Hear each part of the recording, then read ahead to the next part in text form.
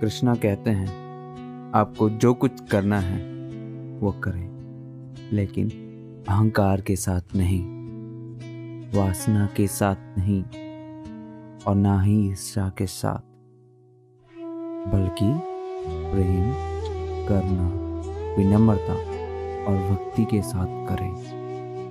आपका जीवन मंगलमय होगा।